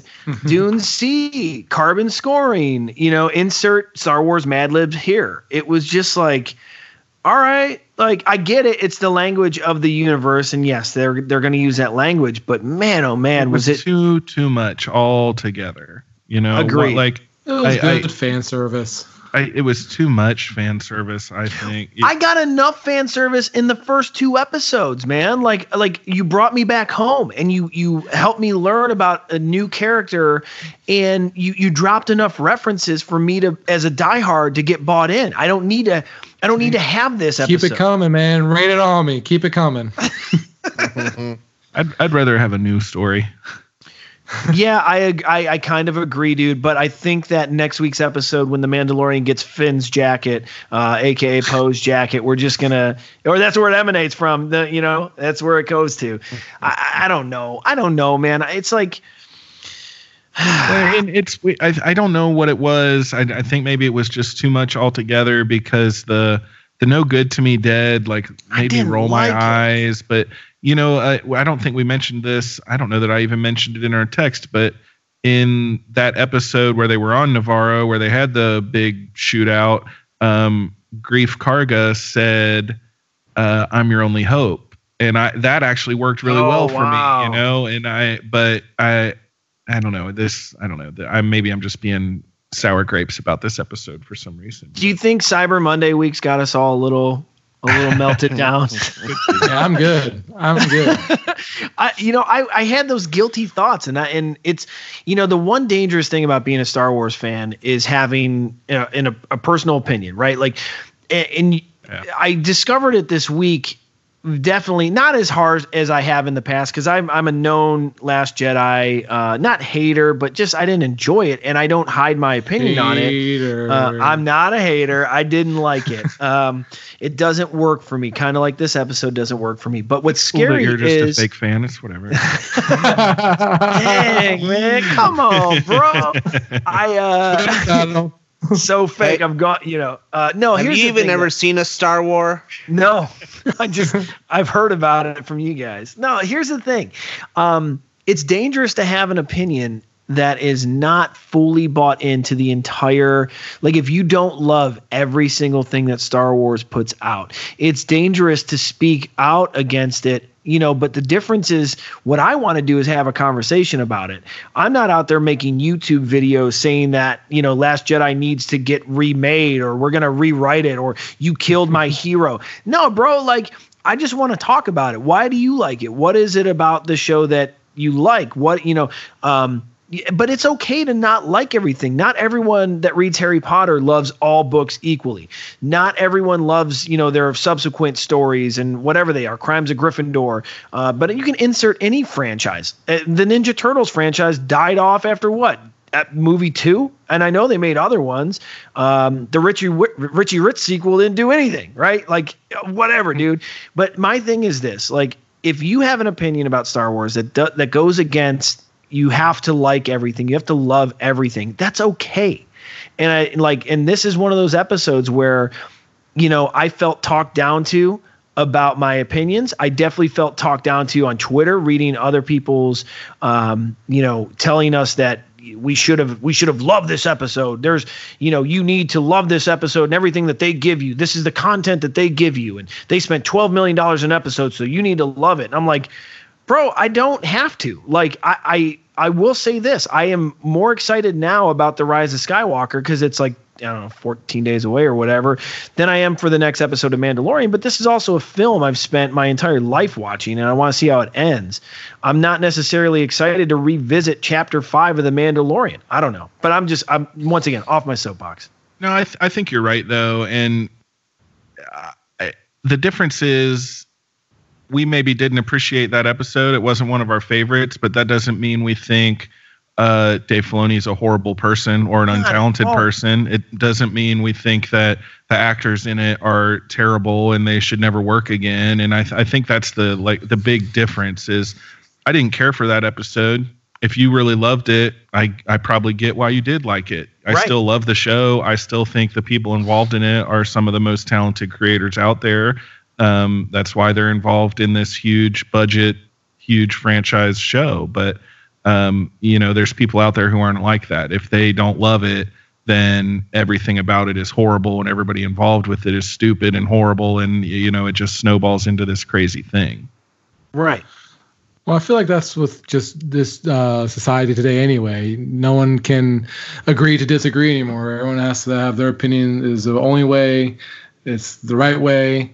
Like you, Chris, it's okay to have a disagreement on the show, but discuss about it. I don't have to hate you for not liking the show, and you don't have to hate me for liking the show. Right. I love that you love the show. I absolutely everybody's entitled to their own opinion. I like the way Game of Thrones ended. I didn't mind it. I liked it. Oof. Oh. Yeah. I don't know. Fight me. But, that's just my opinion. I'm easily pleased. I enjoy the entertainment aspect of it. Yeah. I'm not going to break it down like, some other people would, like, they're into books or whatnot. I enjoy it for the entertainment aspect of it. That's why I'm a Star Wars fan. Yeah. No Star Wars movie is ever going to win an Academy Award for best acting or best script or anything like that. It's entertaining. It's fun for me to watch. It's my childhood. And I'll like anything it comes out with. I love everything that you just said, Vic. You were so pure. I love it, dude. You mentioned Game of Thrones, and I can do an entire podcast on The Walking Dead. The Walking Dead is one of my other big fandoms, and I am one of the lone survivors out of all my friends that have still watched these shows after a while, because a lot of my friends just fell off. Justin's with you on that one. Oh, okay, yeah. Yeah, he gets the comics too. But it's okay for me to say, like, yo, I actually didn't like seasons of that show, and I still stuck with it. And it's still one of my favorite franchises. I'm not necessarily a fan of Attack of the Clones, but I enjoy watching the movie. I know when I do my Mandalorian season rewatches, I'm going to watch this. It's not going to be my favorite, but I'm going to watch it. And there might be something new I discover with each watch. But yeah, I mean, I don't want to feel bad. And I don't want anyone to feel bad for not liking something. It's okay. It's totally fine. But when I hear people that actually love it, like Vic, when you're telling me that you love it for all the reasons you listed, I'm like, oh, okay. Like, I totally respect that. I love it. It makes me happy, for sure. I think it all just goes back to what Kyle was saying. I think the people that are getting down on people for having a reasonable negative reaction, they're just so used to the fans who are super negative, and everyone like Rian Johnson is the worst and Rian Johnson shouldn't work. Like, they're so used to negative responses being that now that I think people that have reasonable responses are getting like lumped in with that. Oh, that you're spot on, dude. And I would just want to get this on record. Known Last Jedi disliker guy right here talking. However, Knives Out, I got to see it over the weekend. Good. Oh my God. This is the type of movie Rian Johnson crushed it. He absolutely crushed it. And I got goosebumps talking about it. It's, I see on average, anywhere between 30 and 50 movies a year. And this is at my, this is at the top of my list. This is a top 5 film. Really good. Yeah. Really, really good. Top 5 2019 film. I think any listener, I was so excited to see that he was doing a movie like this after The Last Jedi, because I never, ever have said that I don't think that he is an incredibly talented director. I think that the writing was strange. I think the execution of the movie was strange. And I think the kind of the direction they went was off kilter. Once again, we're going to dive into that at another show. But I wanted to see what Rian Johnson could do with a full cast in post Star Wars life, and he absolutely delivered it. So, yes, Josh, you're right. I never went out there and bashed Rian Johnson. I never said he was a bum or they should redo The Last Jedi. I wanted to see what he can do as a director and writer, and he absolutely delivered with Knives Out. I recommend anyone to go see that movie. Anybody should see it. It's really fun. It's a fun, it's an American whodunit caper, and my goodness, I don't want to give anything else away other than the cast is fantastic and the actors. Everybody did a great job, didn't they? It's so good. But anyway, sorry. Let's get back to this episode, because there's still a lot to talk about. I know we're going to cover a lot in our next segment, but let's wrap this segment up with maybe our favorite part of the show. And I'll tell you, there are a lot of things I liked in this show. What do I like the best about this show? Actually, no, I know exactly what it is. It's the whole cantina sequence. I will say that was the one part of the show that the nostalgia hit me. And I go, oh, okay, because you play in Mos Eisley in the Battlefront games, and you've been there in video games, but we're seeing it in live action TV, and you're noticing right away, oh, this is vastly different than the movies. But when he walks in the cantina, and you know immediately that curved staircase and that droid scanner is off the wall, that right then and there, I go, oh, we're in for something different. And then the camera pans to the little creature cutaways, New Hope cantina sequence, which I thought they should have done in Force Awakens. I'm going to zip my lips. But it was masterfully done. But then you see the EV droids behind the bar. And I go, oh, yeah, dude, like this is so cool. Because I knew right away. I was like, it's a different world now. That was the one trigger for me to not have a droid scanner and to have droids run the cantina. But then I've already mentioned how I felt about Toro sitting on Han Solo's seat. I thought the lack of music was very striking, but my favorite part of this show was the cantina reveal. That was so cool. I still thought that giant wasp thing sitting at the bar was so weird. Dang. It didn't even look like a Geonosian or something. It was like an actual just blown up wasp. I got to go back and look at it. It was so strange to me. Did you guys notice the wasps? I didn't notice them. I noticed the little like dinosaur looking creature. I didn't the first time, but the second time I saw it. I'm gonna have to check it out. Do it. I mean, I hope it's there. I'm not like hallucinating or something. I'm pretty sure. You have those hallucinogens there. You like there, Kyle? I've made those mistakes before. It would be okay. I'm pretty sure it's in there. But what about you guys? What is your one favorite takeaway from episode or chapter 5, The Gunslinger? I like a good cliffhanger, and I'm looking forward to see who it is at the end of the episode. It makes me want to turn in midnight next week, to see it. Oh yeah. Game of Thrones known for it. Other movies like this are known for like Harry Potter or whatnot. A good cliffhanger, keep you on the edge to keep you wanting more. It gives you the taste of it. You see some boots, but don't know who it is. Vic, we're gonna break that down in the next segment for sure, dude. Mm-hmm. I think some of the comedy pieces in this episode were pretty good. Like, not the nostalgia pieces, but just the little things. Like when he's pointing the gun at him and he's acting like he's asleep. He's like, "Are you done?" Like I thought, I laughed. That was good. And I like, even though it was totally telegraphed, when he's like talking shit about the Sand People, and then he's like, "Well, why don't you ask him that yourself?" And they're right behind him. Like I thought that stuff was good. So I'd say the exchange with the Sand People was probably my favorite part too. I liked the speeder bikes. I've always liked speeder bikes since Jedi. So it was cool to see those. We saw, like you said, at Celebration. But yeah, I really like that it's over now and that we get a new one. Oh, just a hater. Yes. Drinking a hate rate tonight. I feel it too. I can't wait for the next one. I don't hate it. It's just I'm ready to see some more story. Like it just didn't really do much for me. I feel you. And let's hope, the next Mandalorian recap show, let's see how this actually affects us. And just see if our thoughts have changed, because that also has happened to me a lot, where I'll have an opinion right after seeing something fresh and it take a week or two to stew on it and it totally changes. So I might get that nostalgia horn and blow it loud by the next time we talk about, the next Mandalorian episode. And I could be totally wrong. There's something, we never know what in this episode is going to inform what happens in the last 3. Yep. That's kind of hard for me to tell right now. It just seems like not much really happened.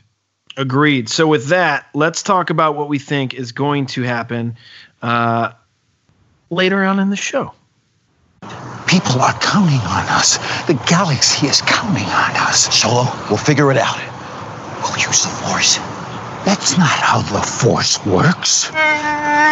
Oh, really? You're cold?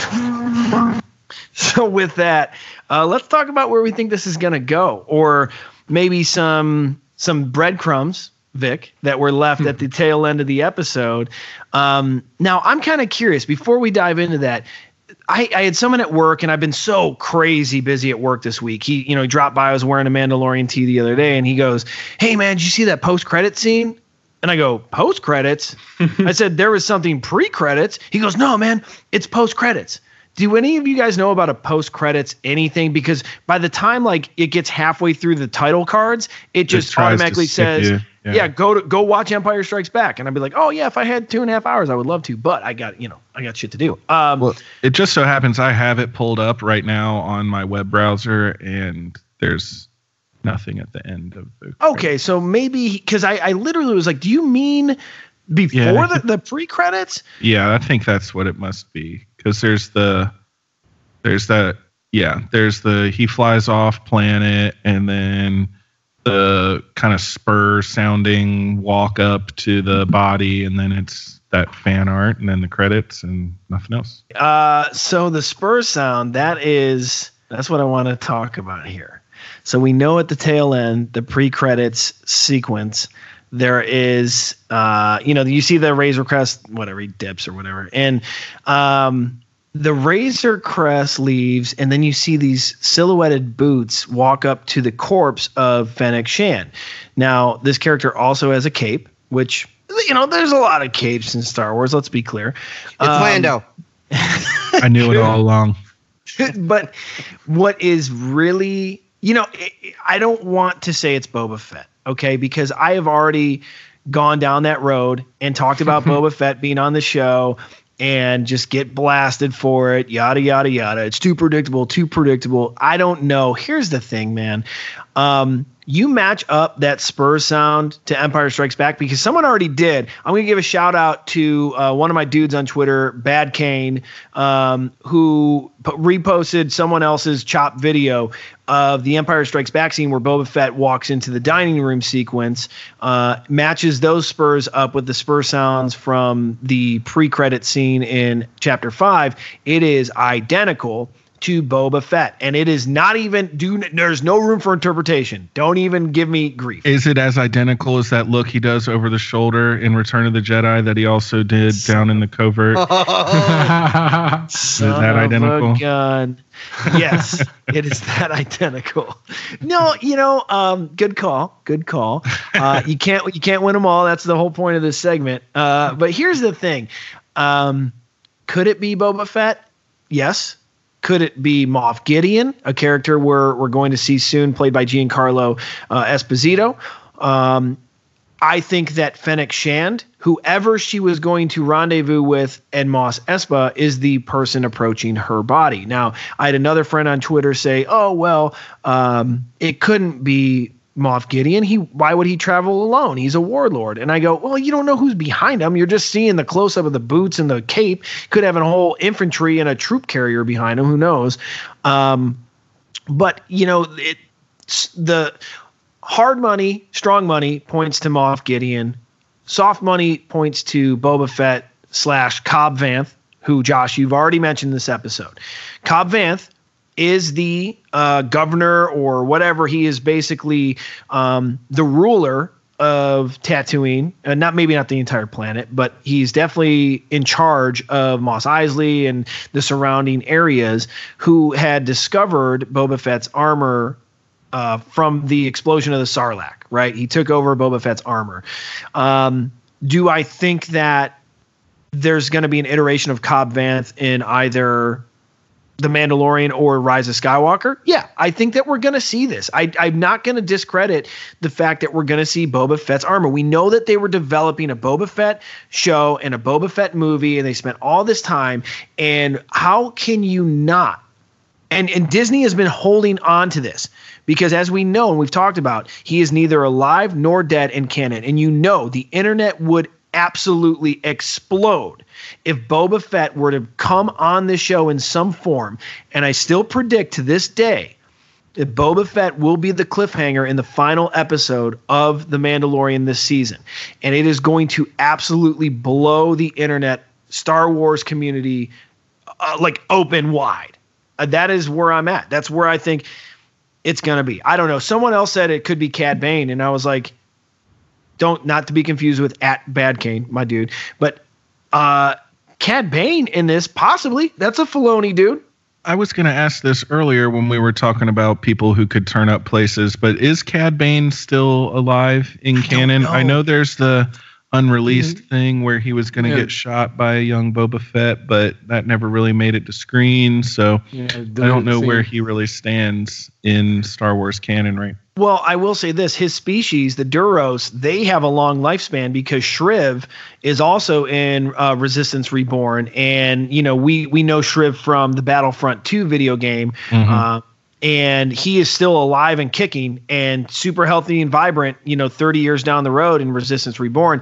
We're probably going to see Shriv on screen for Rise of Skywalker. I would be shocked if he does not show up in that massive group of aliens and resistance fighters in those promo shots. Yeah. So who do you guys think it is? I think it's Moff Gideon. You think it's Moff Gideon? Yeah, I think it's too early for Boba Fett. I would agree with you. If they're going to do it, it has to be a cliffhanger for the whole season. I think it's too early to have a story of his arc in the middle of the season. But I think Moff Gideon is my safe bet. You know, obviously there could be the Death Troopers behind him and whatnot. But we still haven't seen his character, and I'm looking forward to it because I love his character in Breaking Bad. Absolutely. Oh, it's the best. The best. He's such an incredible actor. I think if it's not the sheriff, it's the Moff. But I was thinking if Boba Fett doesn't have his armor, we do end up seeing him in this show. Did they bring Tamara Morrison back to play him? Okay, great question. And I've been thinking about this like crazy. I think no. I don't think they bring him because he's too old now. He's just way too old. Okay, even in you're even 5-6 years past Return of the Jedi, unless they put some prosthetic or makeup, because obviously he blasted himself out of the Sarlacc pit, or maybe he didn't. Oh, thanks for being so vague, Disney. Anyways, we want to find out what happens to Boba Fett. It could be Tamara Morrison. My thing is this, dude, I think long term, and I'm getting very intense right now. I got to take a deep breath. I think long term, Boba Fett is going to have some type of interplay with the Kamino cloners because, as we know, Boba Fett is a clone, and we know that Dr. Pershing has the Kamino clone emblem, and we know that he wants to extract something from Baby Yoda, potentially to clone. We don't know. But I think that is how Boba Fett is actually going to get tied into this, and Boba Fett will be the guide to the Mandalorian to infiltrate the Kamino cloning facilities to extract Baby Yoda at some point. I think someone will eventually get Baby Yoda from the grasp of the Mandalorian, and it will make its way to the Kamino cloning labs, and that is when Boba Fett comes in and guides the Mandalorian through the Kamino cloning facility to extract Baby Yoda. I don't know. Tinfoil hat or what?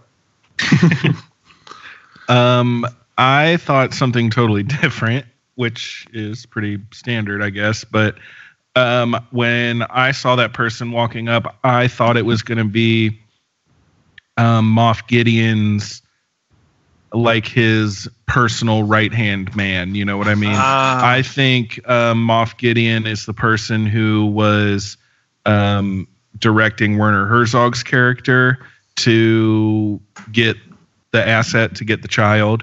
And now that all of Werner Herzog's bounty hunters got taken out, I think that Moff Gideon is the one who's now trying to catch the asset and the Mandalorian because they're together. So his person, his like right-hand man that he knows is going to get the job done or whatever, is on it now, and he's tracking down the Mandalorian. And we saw him getting that close because he's, like trying to catch up to him, and that's the last place we saw him. So no, could be totally wrong, but I like that theory. I wonder who this person would be, and if he's more of a figure than Dr. Pershing, not as big of a wimp.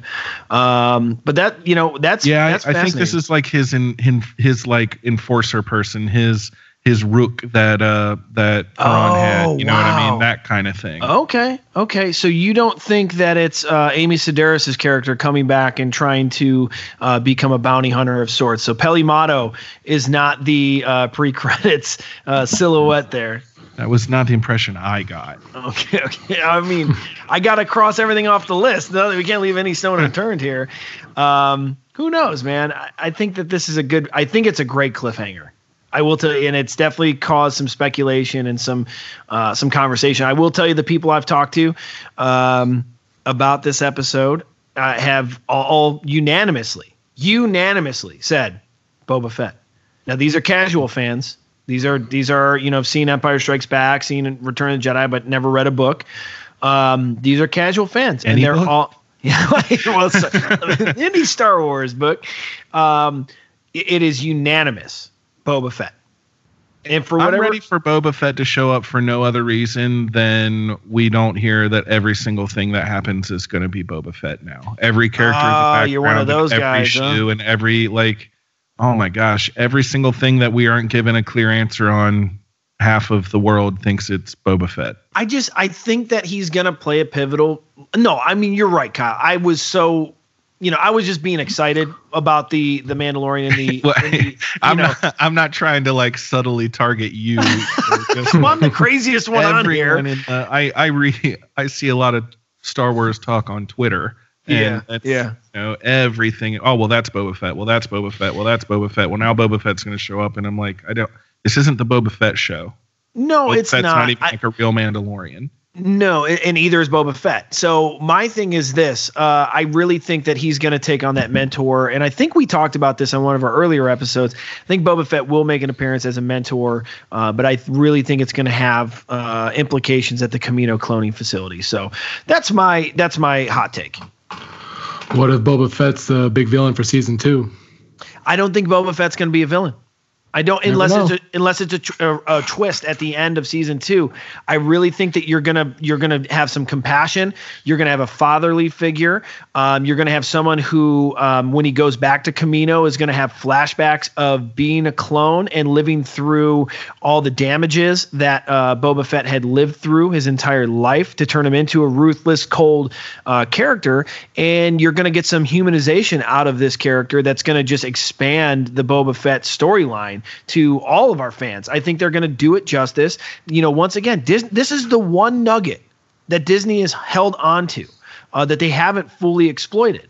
And I think unless they can come up with something that is just as strong or stronger as Baby Yoda, I can't think of what that is, but I also never thought of a Baby Yoda. So we might be totally surprised. Did you guys pre-order the plushies? Yeah. I did. Me too. And the plushie and the big pop. I did not know that pop is terrifying. The pop is I cannot order the pop. It is grotesque. I got too many 12-inch pops at home already. I couldn't do it, man. I wanted so bad. The pop, I'm just so mad at the pose. The Baby Yoda pop pose. It's just not even it doesn't elicit any drama to me. It's just standing there dead-eyed, with his little hand up. And I'm like, what? Your head the isn't nature of a tilted? pop. Well, yeah, but you're going to be jealous when I have it and you don't. Maybe. I want to get that drone egg and kind of carry the little plushy guy around with me everywhere I go. So is there anything else you guys think is going to happen before we move in and blow this thing and get out of here? No. We touched. I think we touched on it all. I was sitting here trying to do the math on how old Tamina Morrison is and how old Boba Fett would be, and then I was like, oh, maybe Daniel Logan's old enough. I would be more. That's the person I thought of. Yeah, Daniel Logan for sure. I would definitely be probably more prone to casting Daniel Logan than I would Tamira. But have you guys seen Daniel Logan in anything outside of a Sci-Fi Channel movie? No. Negative. I mean, so I don't know what his acting chops are like. I know he's petitioned to get on it, and our buddy Dominic Pace is friends with Daniel Logan. Maybe we'll get some insider info from that and see what's going on. No, he didn't pop up this episode, so we couldn't ask him. That's true. I think I'll save that note for next time we chat with him. So if nothing else, you're all clear, kid. Now let's blow this thing and go home.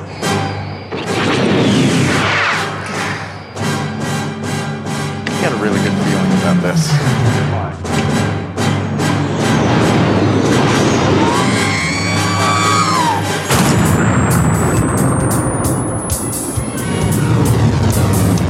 So this is a conclusion of another episode of the Star Wars Friends show, and it's been a doozy.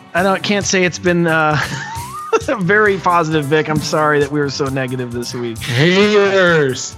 But no, man, that's all about opinions. And Star Wars, the Star Wars community is entitled to having their opinions. And I think this show was a strong showing of that. And it brings us together, man. If you can have clear conversations with your Star Wars friends about what you liked and what you didn't like, it just makes the experience a lot better, in my opinion. But with that, we made it to episode 6, guys. We finally did it. We connected. We hooked up. Yay! We've been talking about doing this episode for days, and our schedules were just so wild. I'm looking forward. Hopefully, we can connect this week on a Rise of Skywalker, kind of prediction show. I would love to get into that with you guys. And any of you guys at home, if you're listening to us, or you're on your car, or you're at work and you got your headphones in, if you have something you want to add to the conversation, we want to hear from you. We want to be your Star Wars friend. So please hit us up at SW Friends Show. That is at SW Friends Show on Twitter, Instagram, Facebook. You can email us, show at StarWarsFriendsPodcast.com. Or is it, Star Wars? Yeah. Okay. So gmail.com. Well, we got that one too. And with that, part of this is becoming friends with you guys, expanding the community. We want to do contests every episode. We want to give away something to the community at large. And this contest that we had this previous week was the winner would receive a copy of the brand new Resistance Reborn Rise of Skywalker novel. Now, this is part of the series that runs up to the movie and kind of gives you a little bit of backstory. So with that, we're going to go ahead and pick the winner. And all you got to do to enter our contest is follow us on social media, retweet, or share. Oh, I'm so tired. Retweet. You can retweet us or share us. And let's go see. We had a ton of retweets on this. Let's see who wins the copy of Resistance Reborn. And the winner is Judy. Let's see. What is Judy's handle here? Judy is at AIlee54. That's AILEEE 54. So Judy, we're gonna hit you up via DM and get you that copy of Resistance Reborn. And then, as always, the runner-up receives a Star Wars Friends T-shirt. So let's see who this is here. The winner of the Star Wars Friends T-shirt is Diesel Jones 2. Diesel. Oh yeah, Diesel Big Jones Diesel. 2. So, if you want to enter a contest, we are giving away something very appropriate for The Mandalorian. Vic is giving away summer exclusive Funko Pop of a chrome. What is it? The Chrome Green Yoda? Green Chrome, yeah. It's a 2019 San Diego Comic-Con exclusive Chrome Green Yoda. Awesome. So we're going to be posting that up on our social. You guys can win that. All you got to do is follow us, retweet us, tell a friend. Let's join the conversation. We want to hear from you guys. Definitely want to get you involved in the Rise of Skywalker conversations. You can hit me up personally at NoOneIsChris. You can tell me how wrong I am about not liking this episode. I got the stomach now. I can handle it. We're going to hit you guys up at Hater. I'm Josh, and you can follow me on Instagram and Twitter at Battle of Tanab. And you can also tweet me to tell me how wrong Chris is about things. I'm Kyle. I'm Kyle, KB_legend on Twitter and Instagram, and I love hearing Chris is wrong as much as everybody else. Oh, no. We love you, Chris. I know. This is Vic. You can reach me on Twitter at Vic M. Pike. And you can tweet at me, and I can tell you how great Last Jedi was. Oh, okay. Well, let's bring it strong on the next episode. I've watched all the Rise of Skywalker trailers, guys. I'm caught up. Spoiler alert. I'm caught up. I know. I did it. I've not been watching. Don't tell me. Don't send me those on Twitter. I won't. So, all right. With that, guys, may the Force be with you always. And also with you. Oh, yeah.